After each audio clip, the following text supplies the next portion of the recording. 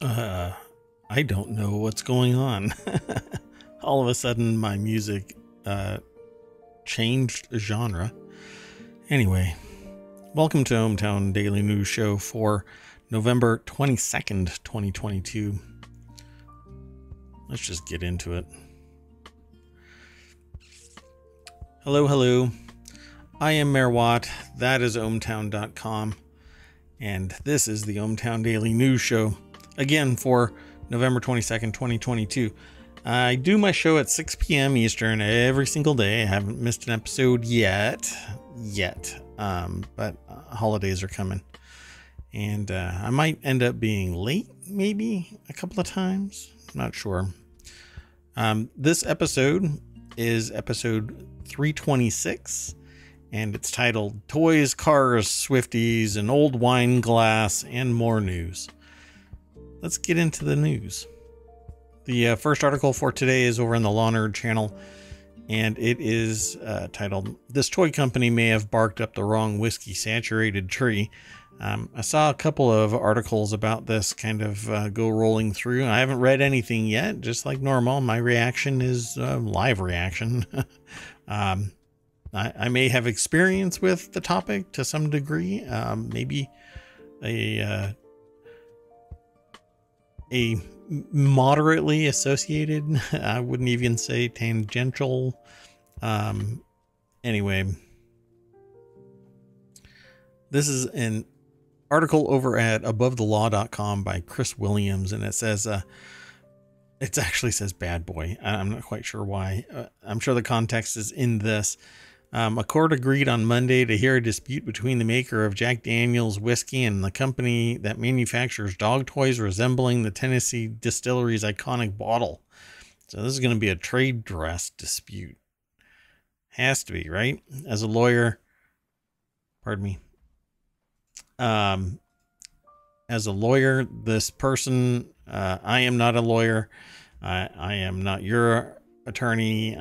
Even if I was an attorney, I'm not your attorney, but I'm not an attorney. So anyway, I'm reading this article, and it starts out as a lawyer, not me, them. They get the qualitative feeling many of you get. You can use a good drink, right? Yeah, a lot of us need to have a good drink. Anyway, they also say they get the quantitative feeling too. Alcoholism runs rampant within the profession. Yes, that is almost meme level for attorneys. When you ask somebody if attorneys drink, every attorney, that's how you know it's an attorney in the room. Regardless of where they are in the room, they'll start giggling. Yeah, attorneys drink, apparently. The court agreed on Monday to hear a dispute between the maker of Jack Daniel's and this dog toy maker. Jack Daniel's says the plastic toys are tarnishing its brand and violating its federal trademark rights. On the toy's label, the name Jack Daniel's is replaced with Bad Spaniels, and the words Old Number 7 brand and Tennessee Sour Mash whiskey are replaced with the Old Number 2 on your Tennessee carpet. While the whiskey bottle notes that it's 40% alcohol by volume, the toy says 43% poo by volume and 100% smelly. Okay, so I would have to argue that this is not going to end well for... Well, okay, you can throw a ton of money and maybe a court, particularly since it's going to the SCOTUS. These are the things. Anyway, it's satirical, and it's probably going to end up being... Well, like I said, I just don't know. I don't know about this Supreme Court. I don't know about... There's another article in ohmTown right now about, are we in a simulation? Well, I can assure you, within ohmTown, it is a simulation. We're all just bots. But this is a joke piece. It's a dog toy. Can a dog toy be satirical? Can the makers of it make it something that's satirical? Seems pretty satirical to me. I don't see where anybody can look at that dog toy and think, oh, this must be a bottle of Jack Daniels. And if you're talking about tarnishing the brand and violating trademark, I would probably step away from the reputational hit that maybe there would be confusion between that bottle as a toy and that bottle as a drink, as a dog toy, right? So, and the other one is, well, you just get smashed. So at any rate, I don't quite get why they would be going so hard at this. For those intently following the right to spoof, the case name is Jack Daniels Properties Incorporated v. VIP Products LLC and will be brought before the court around February or March. Again, this article is by Chris Williams over at Above the Law. Follow that link. That's over in Showbot. So if you type in ohmtown.showbot.tv, it'll provide you all of the links. You can follow those links over to the various articles within ohmTown. And then in that article, down at the bottom of it, it's going to say, take me to your leader. And it's actually visit the source, but it will take you to the leader. I had somebody reach out to me about an article that was on ohmTown recently. And they said, hey, give credit where credit is due. And I do, because I say visit the source, except that it's by proxy. And so I removed the article because, well, I mean, I kind of was, and I figured I was doing harm. So maybe I was doing harm. Is it? Does linking to the very source that I got it from constitute harm? I don't think so, but okay. Hey, guess what? The next article's in the Word in Tech. And this was about words, so that's where my brain went there. Kia's rebrand has left many people wondering who KN is. And yeah, that actually, when I first saw the new Kia logo, it looks like KN. So let's go look at that. Right? Doesn't it look like KN to you? It's not. It's Kia. Yeah. It's anyway. Kia's rebrand has left many people wondering who KN is. A tale of rebrands, search engine optimization, and the difficulty of trying to figure out what car you're looking at. Yeah. Mitchell Clark over at TheVerge.com wrote this article. And it says here, each month there are about 30,000 web searches for KN car, according to data posted by ad agency owner Ashwin Krishnaswamy. Hopefully I did that last name some justice. Over on Twitter. Anyway, the spikes in searches, which seems to come from people trying to figure out if they've missed the launch of an entirely new car company, started early last year, right around the time the vehicles with the new logo would have been hitting the streets, according to The Drive. Yep. I've made that same, like, what the heck is that car? And then I looked a little bit longer and said, ew, it's Kia. There you go. If you see a car with a KN brand on it, it's actually Kia. Which I really don't like what... So Kia isn't just a name. But I'm going to move on.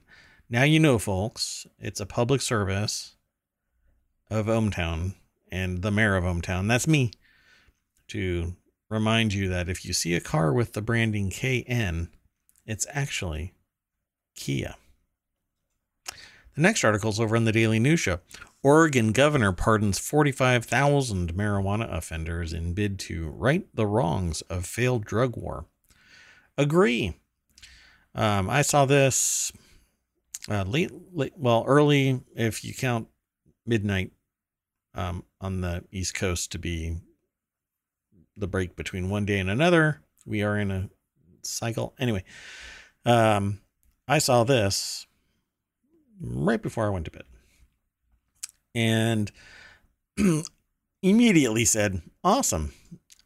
So apparently this is Governor Keith Brown, seen here speaking during a press conference with California Governor Gavin Newsom on October 6, 2022 in San Francisco, and giving the thumbs up on pardoning 45,000 simple marijuana offenders. And that's the key phrase here. This isn't stuff where somebody apparently was even remotely harmed. No one deserves to be forever saddled with the impacts of a conviction for simple possession of marijuana, a crime that is no longer on the books in Oregon, said outgoing Governor Keith Brown.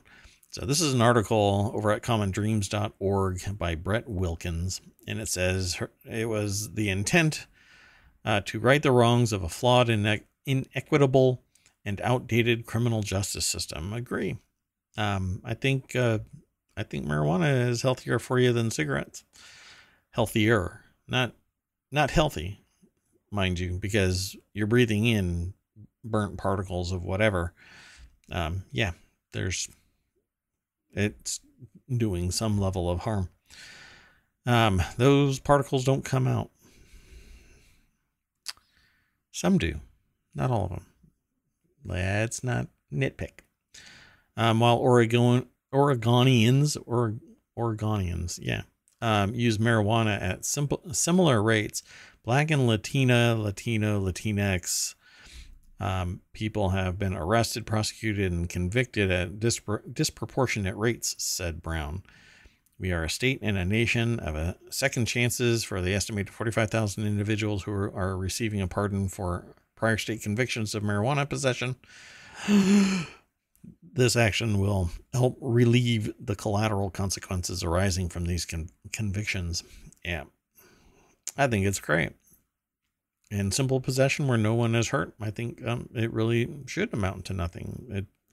Even the ones where someone is hurt, maybe it should be enumerated in some way that the possession wasn't or shouldn't have been illegal even then. But obviously breaking the contract, the social contract of not causing other people harm, simply like assault and battery and so on, is still a criminal act.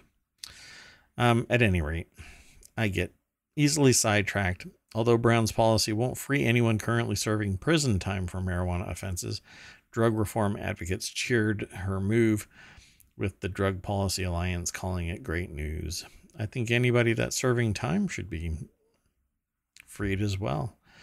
I know that it's a change in the temperament of society to allow marijuana, but if they are serving time for something that is currently legal, I think we should let those people free.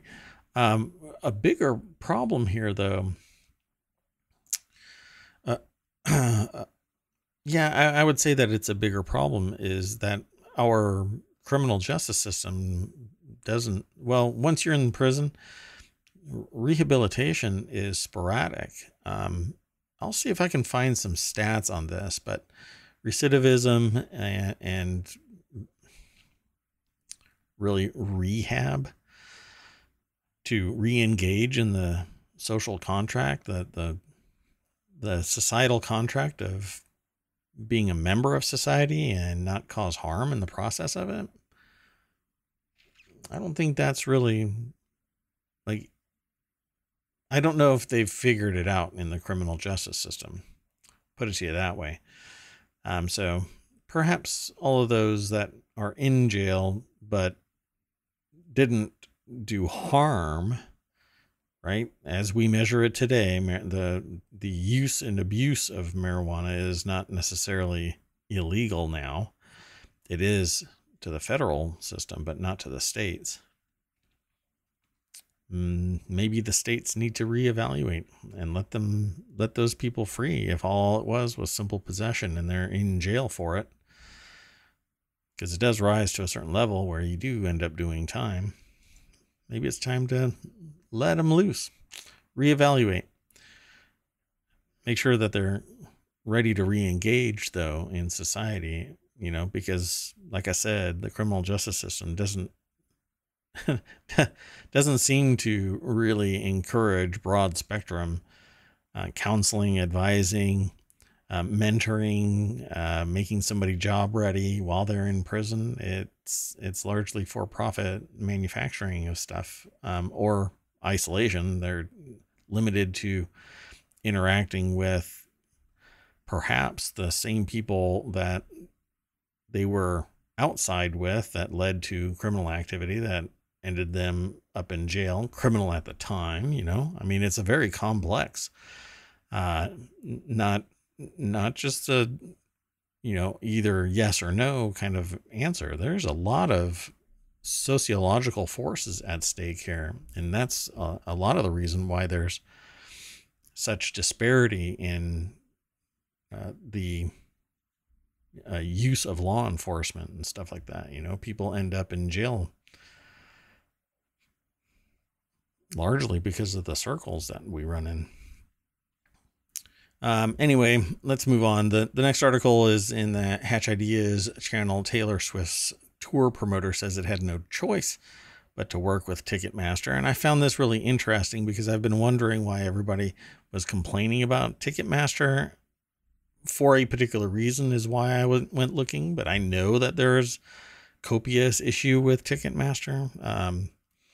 But when you peel back the layers of the onion, which I never really paid attention to because I wasn't a concert goer, and it wasn't something that a client had ever asked me about, largely because now I know why, because I've never had an entertainment venue that would have used Ticketmaster as a client. But anyway,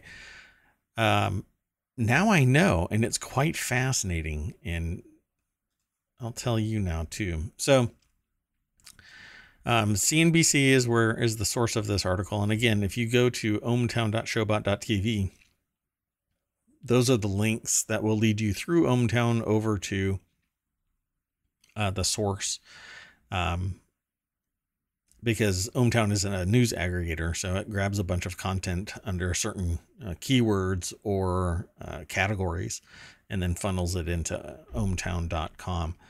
Well, this article is over at cnbc.com, written by Sarah Whitten, and I found it really interesting, not only here but because I had started reading about this elsewhere and then found it in the last 24 hours within ohmTown.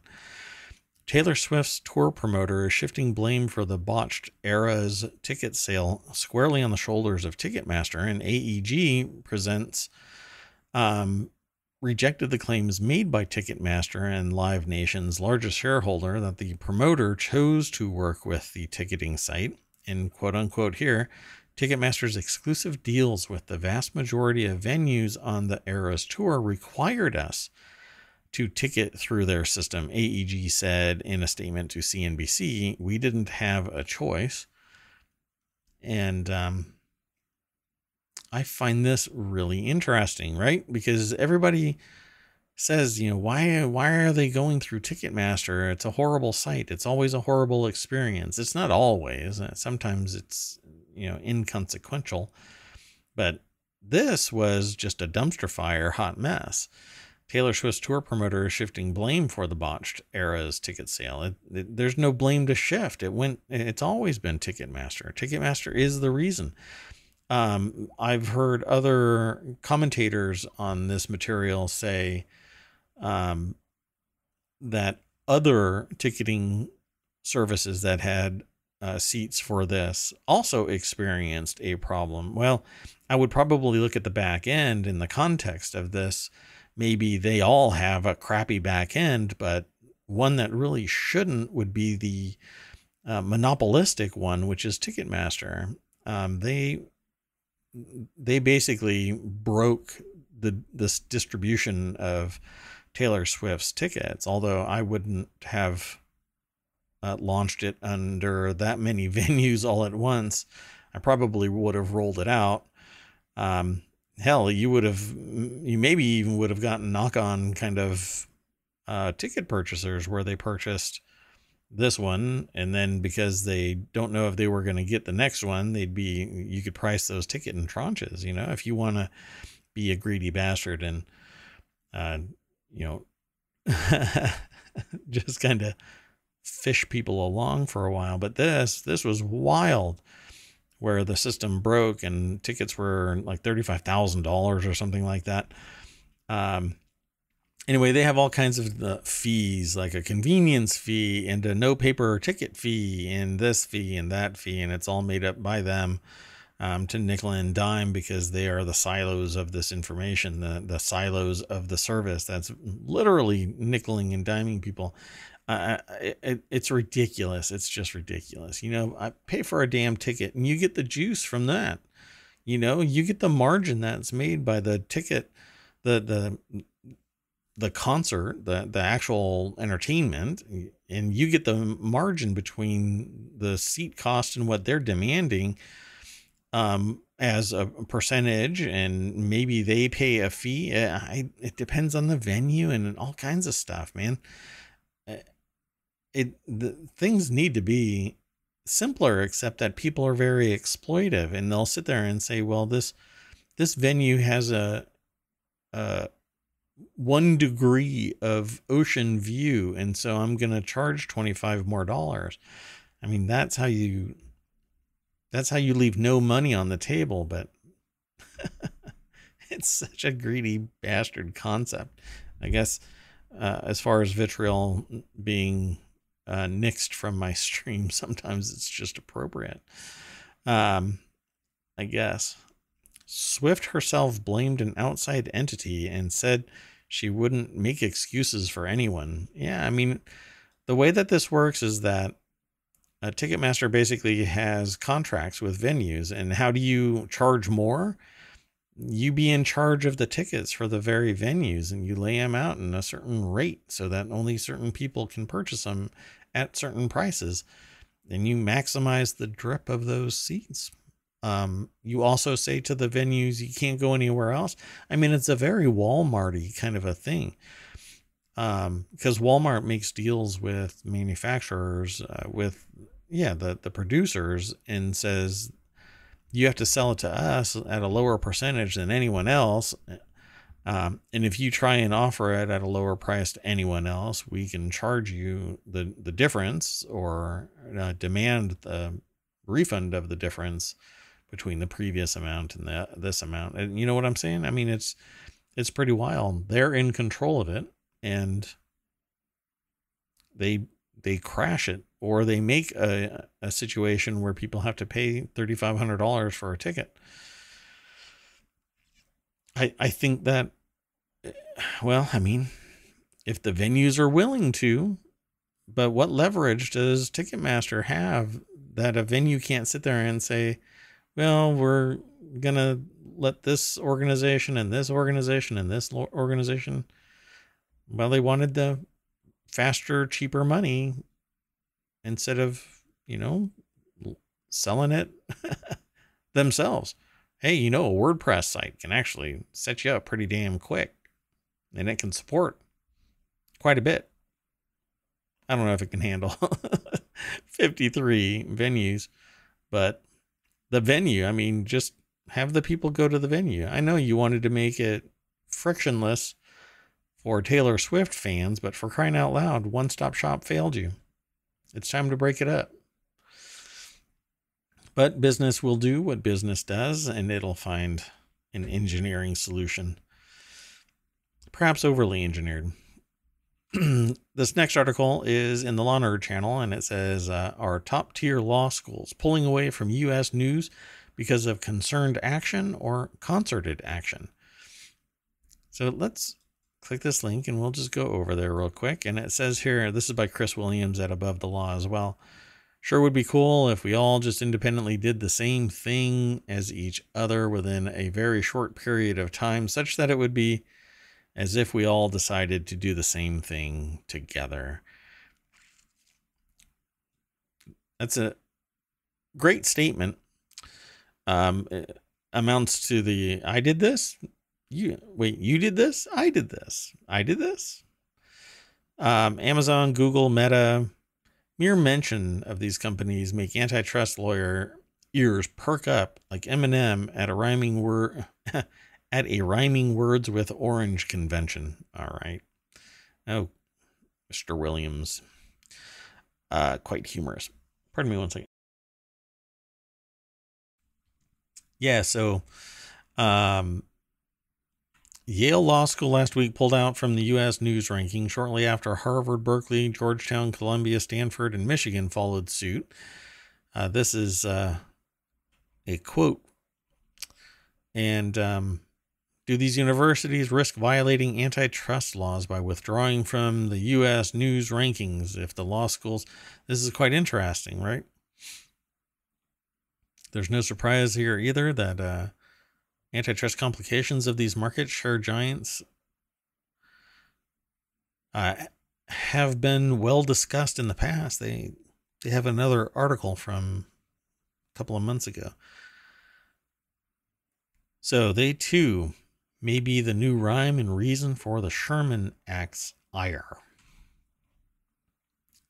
So if the law schools withdrew independently from the U.S. News ranking, that cannot constitute a violation of Section 1 of the Sherman Act, which applies only to agreements to restrain trade. But if the law school's parallel withdrawal masks an agreement among them to boycott U.S. news rankings, that agreement could potentially be anti-competitive for harming the quality competition among law schools. Interesting. So, do all of these companies, profit-seeking, not for profit, but still taking money, because a not-for-profit doesn't mean that it doesn't accept money. So these organizations, if they all walked away because there has been some unseen, unheard, unknowable gentleman's agreement, gentleperson's agreement, then maybe they're in violation of the Sherman Act. Interesting. Guess we'll have to wait and see. But it says here, is it considered action or is it concerned action? We're going to see something else later on. They simply can't leave the U.S. news. We'll get into it. Maybe. I think it's one of my last articles for today. This next article is in the Hatch Ideas channel. FTX court says Sam Bankman-Fried ran FTX as a personal fiefdom, and the collapse was described in court as one of the most abrupt and difficult in corporate America. I wouldn't call this corporate America. I would call this nothing more than what amounts to a fear of missing out, over exuberant money grab. It is the equivalent of selling virtual landscape for the metaverse, as if there is only one virtual landscape for the metaverse. And I say metaverse because cyberspace has lost its meaning, apparently. I would prefer cyberspace than metaverse, because now Meta, Facebook, cough, seems to have absconded metaverse.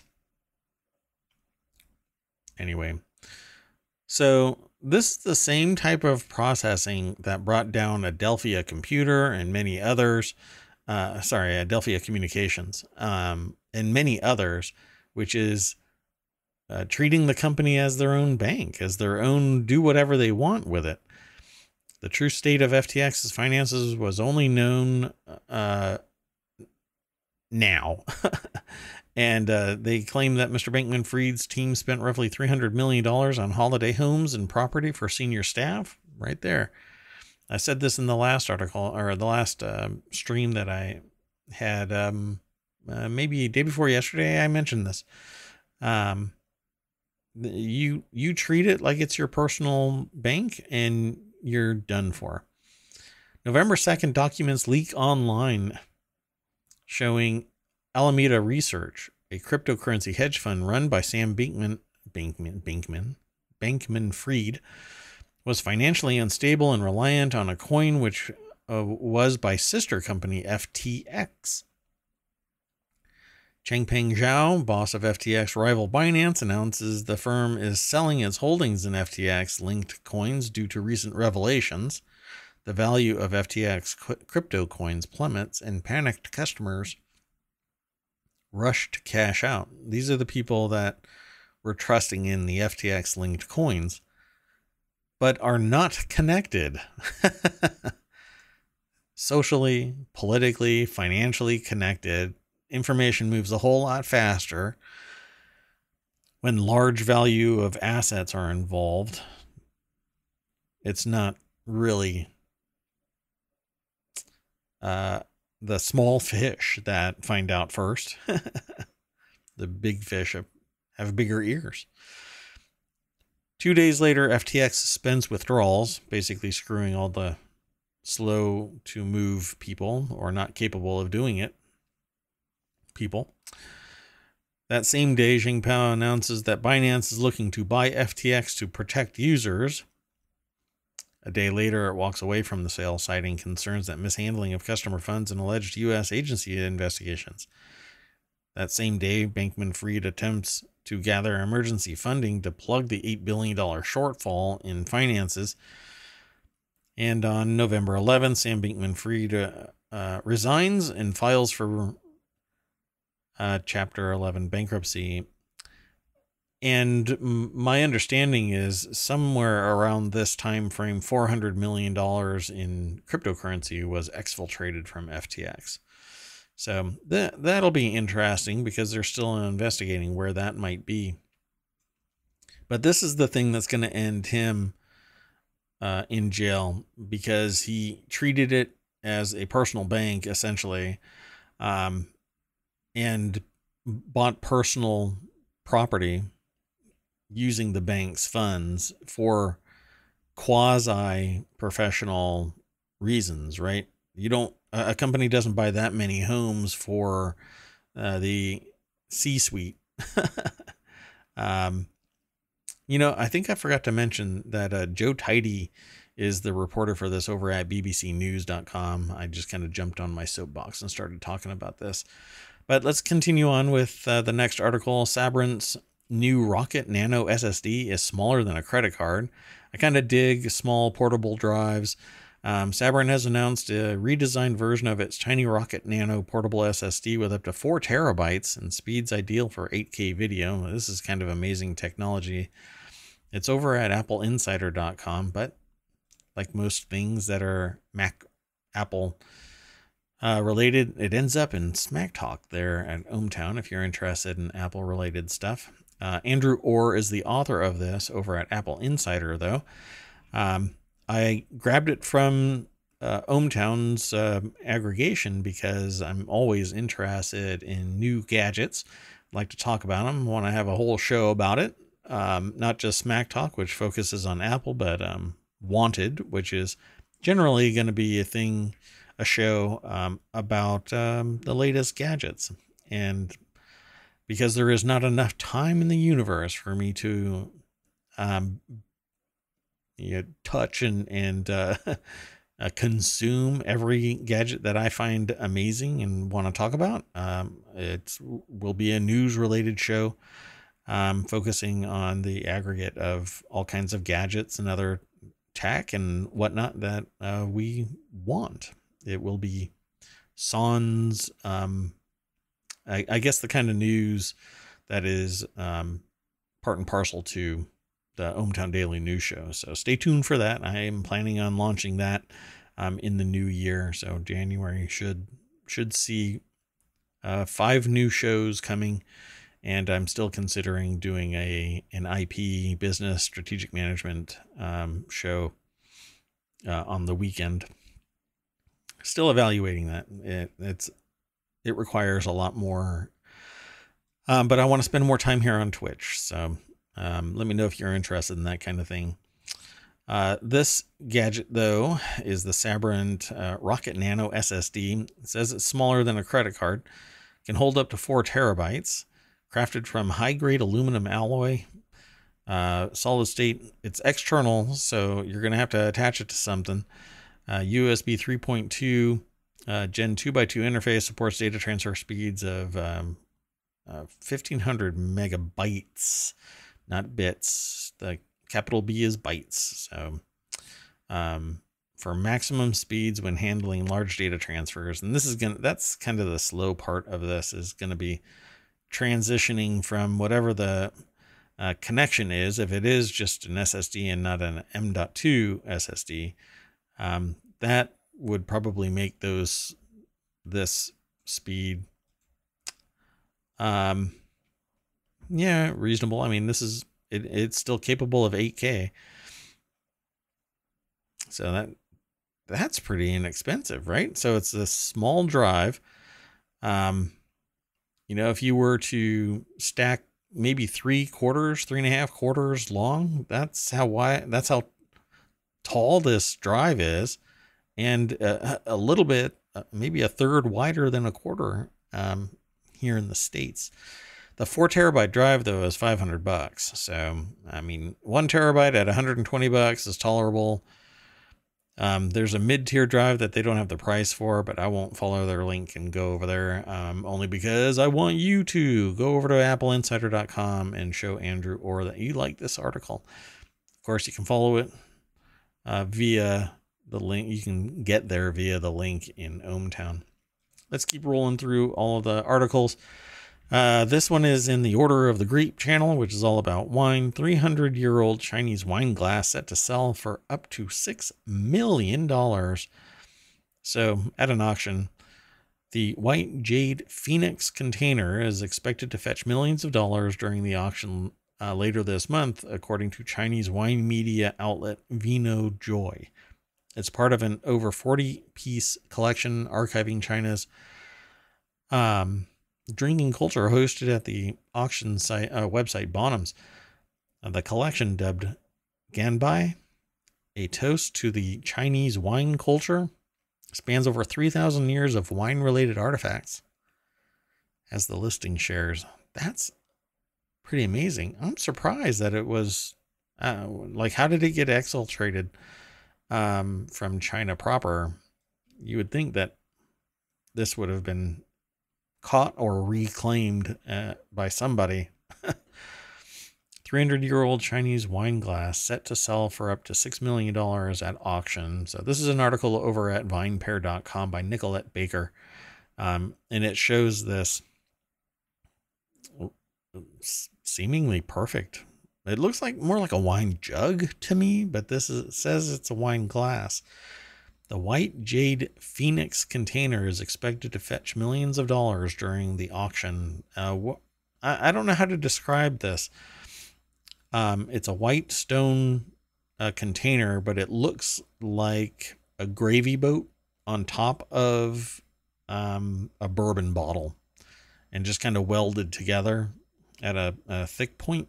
So if you're listening to this in the podcast, yeah, that's kind of what it looks like, but it has these kind of rings on it that are kind of something that you would see on a big container, like a brazier or something like that, something to be able to hook onto and lift it.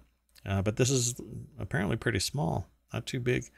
At any rate, looks like it's in perfect condition from here. The picture isn't actually particularly stunning, but it says, in imitation of an archaistic bronze gong. There you go. That's what I was trying to get at. Finely carved with stylized phoenix panels on both sides, standing on a slightly splayed foot, carved below the lip rim with a phoenix head suspending a loose ring.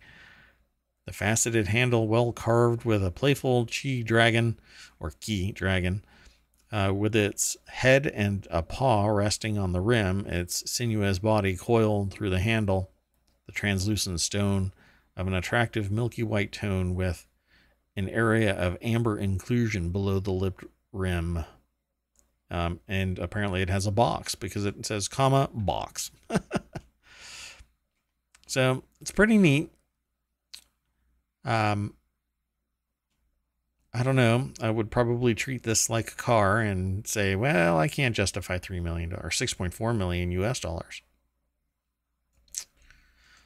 Pretty neat. Next article is in the Law Nerd channel. Crank Harvard law professor trolled by crank comedian in bizarre world collision.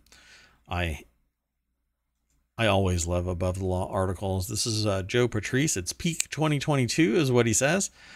South Park once mocked the show Family Guy, suggesting all of the latter show's gags are produced by manatees mashing together pop culture references at random. Perhaps the universe is taking lessons from the manatees after Twitter provided a mind-melting exchange between Harvard Law's resident theocrat Adrian Vermeule and 90s trivia answer Rob Schneider. Yeah, okay. Joe Patrice, thanks for bringing this to our attention. It says here, Adrian Vermeule, I'm not sure how they pronounce their last name. Perhaps Elon Musk can work a kind of miracle, unifying all of Twitter on that view that America's new public square ought not to be the private plaything of an arbitrary, childish, and vulgar billionaire. Wow. This is a thing that is real in 2022. Vermeule spent the pandemic dreaming up a bargain basement theocracy, arguing that conservatism had lost its way by embracing theories of originalism that amount to pseudo-intellectual efforts to reverse engineer outcomes, and instead advocates a sort of Catholic integralism based on religious authoritarianism or something. He tried to backtrack on that essay pretty quickly, but Judge William Pryor recently included Vermeule on the Federalist Society enemies list along with Above the Law, so maybe we need to cut him some slack now. Well, yeah, I've been saying that that's pretty much where we are headed with oligarchs, politically connected, ultra rich, and throw in the religious component, and you have a theocratic fascist plutocracy. It may take longer than it took Turkey to shift, but we have a lot of I don't know, freedom in the guise, or I should say fascism in the guise of freedom. And it's going to be great for one vocal, loud component, but that's about it. And so in support of society and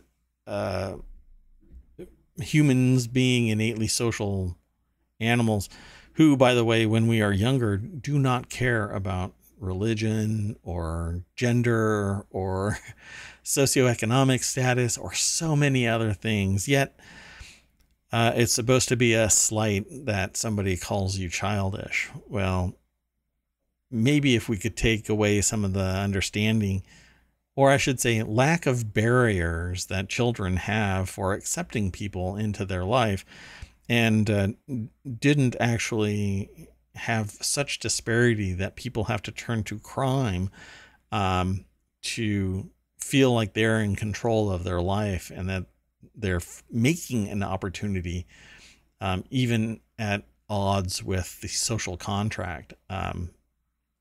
Equity, openness, engagement, understanding, all of these things, and all of that spawned from this article, because it just seems like we are building polarity, and wingnuts suggesting that everybody should practice your particular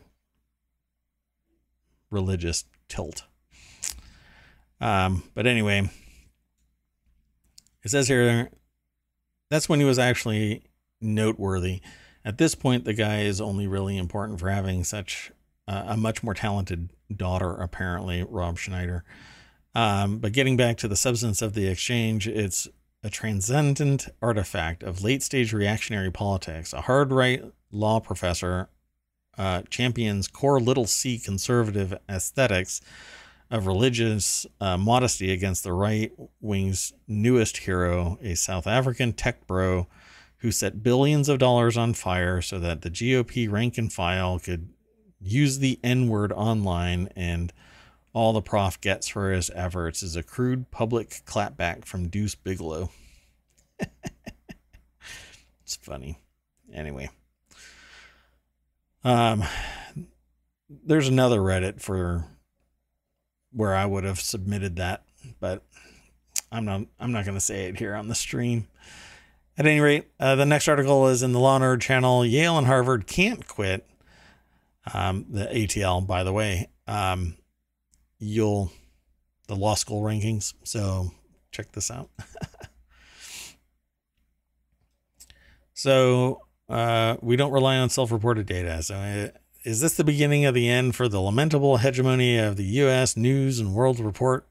Law school rankings, definitely maybe, as the publication Time, Harvard, Berkeley, Georgetown, Columbia, Stanford, Michigan, and Northwestern have all followed Yale's lead and declared that they'll no longer answer to submitting data to U.S. News and World Report on various things that allow them to rank colleges, universities. So maybe, is this what's going to happen? Is that Above the Law is going to have their own now? ATL has been publishing our own law school rankings for a decade, and our approach, in stark contrast to US NWR, is entirely outcome driven. ATL's is the only ranking to incorporate the ABA employment data for the most recently graduated class. While we don't believe our ranking or any ranking should dictate an individual law school applicant's decision-making, rankings are a useful tool provided the user grasps the underlying methodology and priorities of the list maker. Yeah, and that's kind of the problem, is that at some point, U.S. News and World Report ranking of schools became something that you could just flip to. The society's ideology about accepting that particular business model, that process, shifted, and some schools bowed out. And it's largely about this whole elitist conservatism versus blah, blah, blah, kind of back and forth, like two gangs. And so there are some people that won't hire graduates from this college or that college because of the ideology, apparently, of the college, and that it might, and sometimes it does, show through as being the reason why somebody made a decision this way or that way, right? I know it's hard to be nebulous and actually make a point, but this is just a magazine, and we give it semiotic ontology. We've given it value and purpose and meaning because we've accepted it as the answer of the question, which school should I go to? It should be tougher than that. Why? Because they're feeding one chart to a plurality of people, and the context, the minutia that is the human condition, has to be assessed by somebody, either the student or the accepting school has to, deduce from grades and from writing and, letters of recommendation and extracurricular activities, all playing a role in being accepted in school. Because some schools, they want provenance and notoriety from their graduates, and they then in turn get all of the glory. Arguably, they get a lot of money sometimes, But in any case, the objective is to make sure that they pump out well-qualified, sometimes holistic students, depending on the school that they go to. So it may be tough for you to look at. It's tough for me to look at U.S. News and World Report on the school rankings, but when I'm looking at it, I just see everybody being categorized. This, that, or the other. Then they just look at it and go, oh, it's number one, so I want to go there. It may not be number one for you, and you may die on the vine when you get there. You will just sit there and be apoplectic because the school is aggressive beyond what that article told you about. And when you went there, you didn't really detect it. And then when you started, it's soul crushing. And now you hate, law or whatever you end up at. So anyway, I guess in a way, look at more than one ranking, look for opinions and talk to students that have gone there. Go to the subreddits for the college or the region, and talk to people. It's fine. Take your time. Choose right so that you don't have to relocate, change your major again and again, burn time. You can make more money. You can take more classes, but you can't get time back. And if you have a swift objective, then time is really not, it's not your friend. You want to do as much as possible, get through school and get into the workforce. Some people are like that. Other people are completely meandering through what they want to do. And some people 50 years later still don't know what they want to do. So, yeah, as far as the U.S. News and World Report, I stopped paying attention to that decades ago. And just to let you know, I wasn't in school decades ago. Yeah, I'm a non-conventional student. Let's just put it to you that way. So Yale and Harvard can't quit the ATL law school rankings like they did the U.S. News and World Report rankings because the ATL doesn't require any of that information from the school. It's about my understanding is it's more technical and just says, look, students from these schools get hired over at this place. It's all about employment and performance from what I understand, right? So go check it out. At any rate, that is it for today's ohmTown Daily News Show. Runs about an hour usually. I've been trying to go slower through the news, so if anybody wants to chat about a particular topic, they might stumble into the room and ask questions, but I know that a lot of people actually kind of lurk, like I've been doing in somebody else's channel right now. At any rate, I will see you tomorrow, 6 p.m. I will do this at 6 p.m. Every day until January 1st, and I'll reevaluate between now and then if I'm going to move it up or down an hour because I want to launch another hour of show around the daily news show. So a new topic for each night after the ohmTown Daily News Show. Or before. I don't know. I don't want to keep pushing the Daily News Show later and later, but at some point, what I want to do is going to eat into the rest of life. And so I need to figure out how many shows I can actually do a night. One show for 3 hours isn't really my nature. I like breaking things up into sections. Otherwise, I feel like I'm just doing the same thing over and over again. That's why I love the news. Oh my goodness. Whoa. Hey, BZ. Wow. I'm at the end of my show, but I will hang out and talk. Welcome everybody from BZ show. I appreciate you coming on over. I am Mayor Watt, and that is ohmtown.com over there. Oh, my graphics are messed up. I'm really sorry. Welcome everybody. Wow, hold on. Let me see who all came in. Oh, so many people. Hey Scooby, thanks for the follow. Hi Kai and Tushu. BZ, of course. How are you? You were still playing Spider-Man, yeah? I don't have many things to like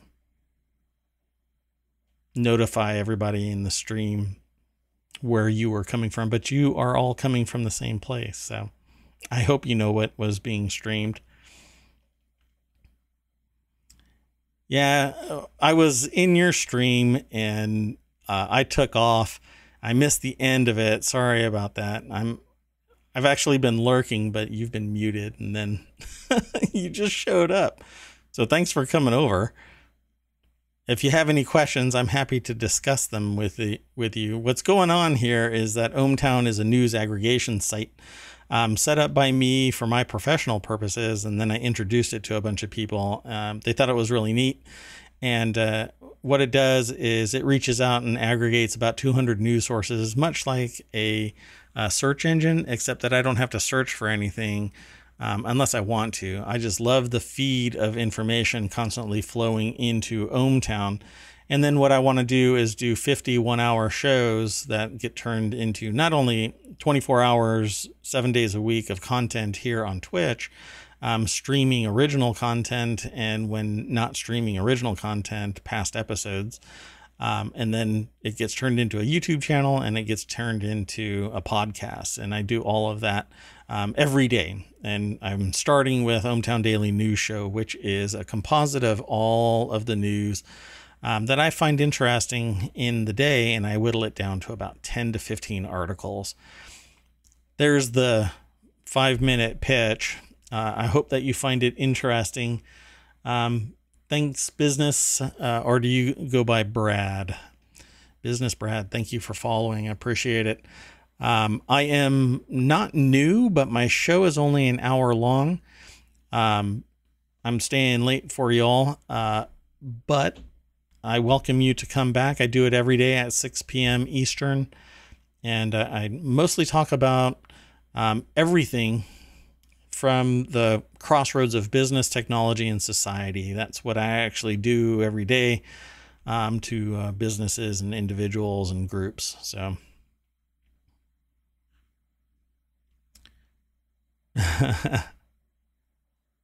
got it.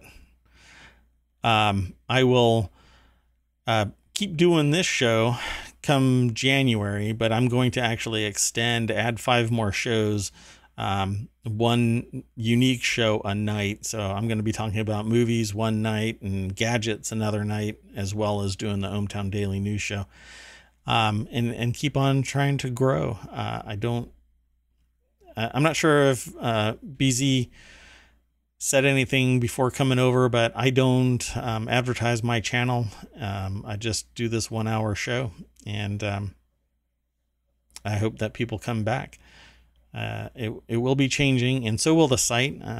Hopefully by January, we'll have a new site that has a constant flow of news trickling in. But when you go into any of these little sub channels, which are actual channels that I want to bring a show to Twitch with, there will be content that is relevant to that particular bit of information, that category. Like Distillerist is about drinking spirits, and Policy Metrics is about policy. Smash or Trash is about evaluating gadgets. Continuity Report is about movies, TV shows, anything that might have a continuity report, which is a legit thing. It allows people to track where every little object is and make sure that when they move from one place to another, or they cut a scene and start over, the continuity report makes sure that the glass is in the right hand, or the sign is seen the same way from this angle or that angle. It's pretty neat. And so I like talking about movies and TV shows, and then finding something within it that kind of makes you go, oh, they broke it.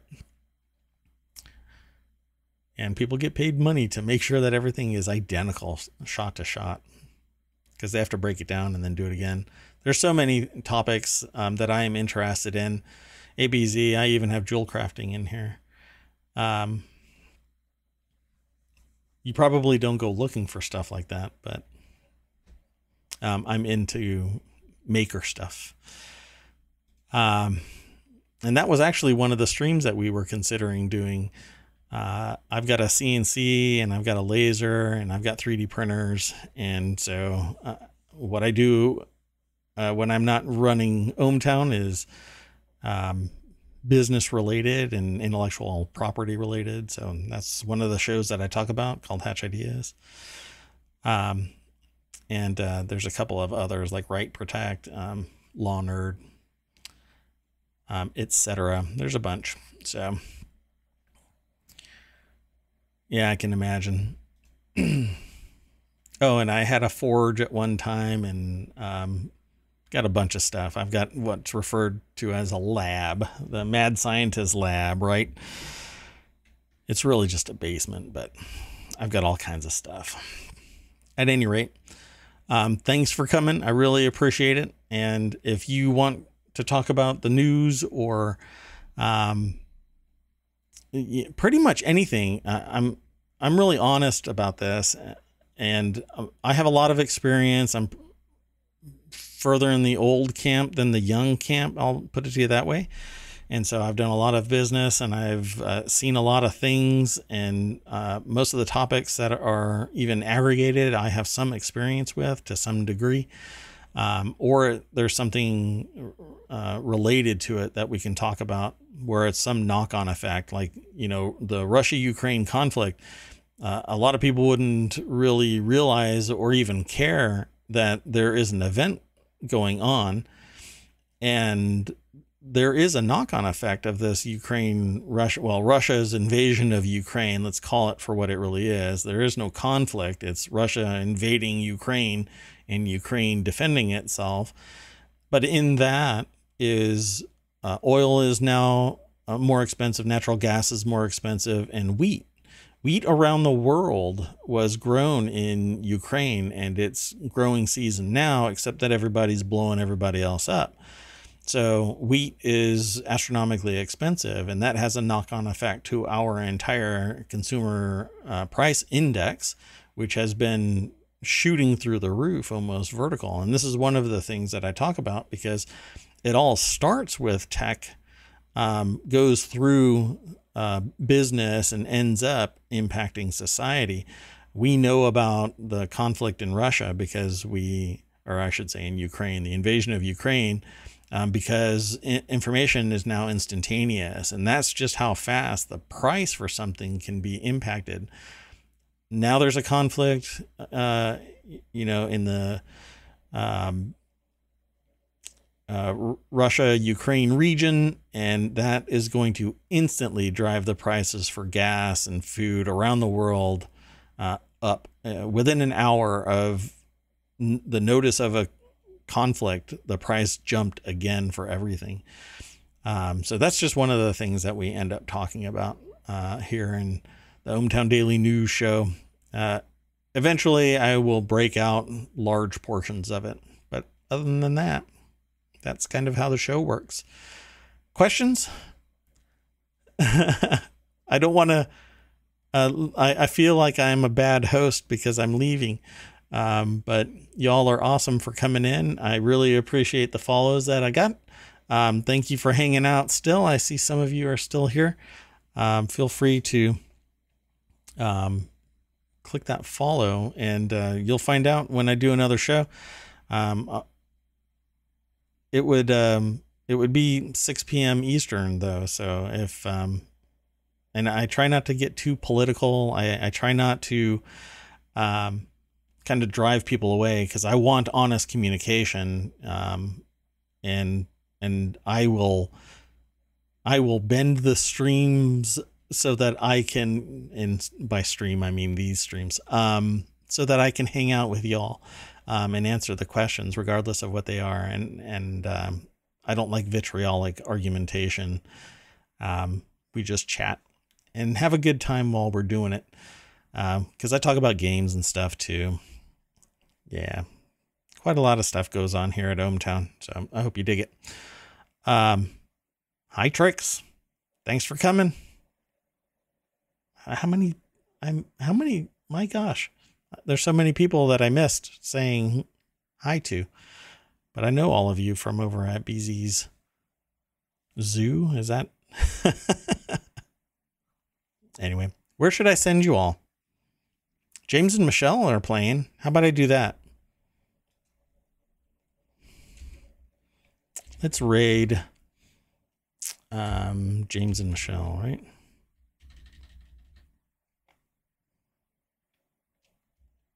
Hold on a second. Let me do it the right way. So I'm going to raid.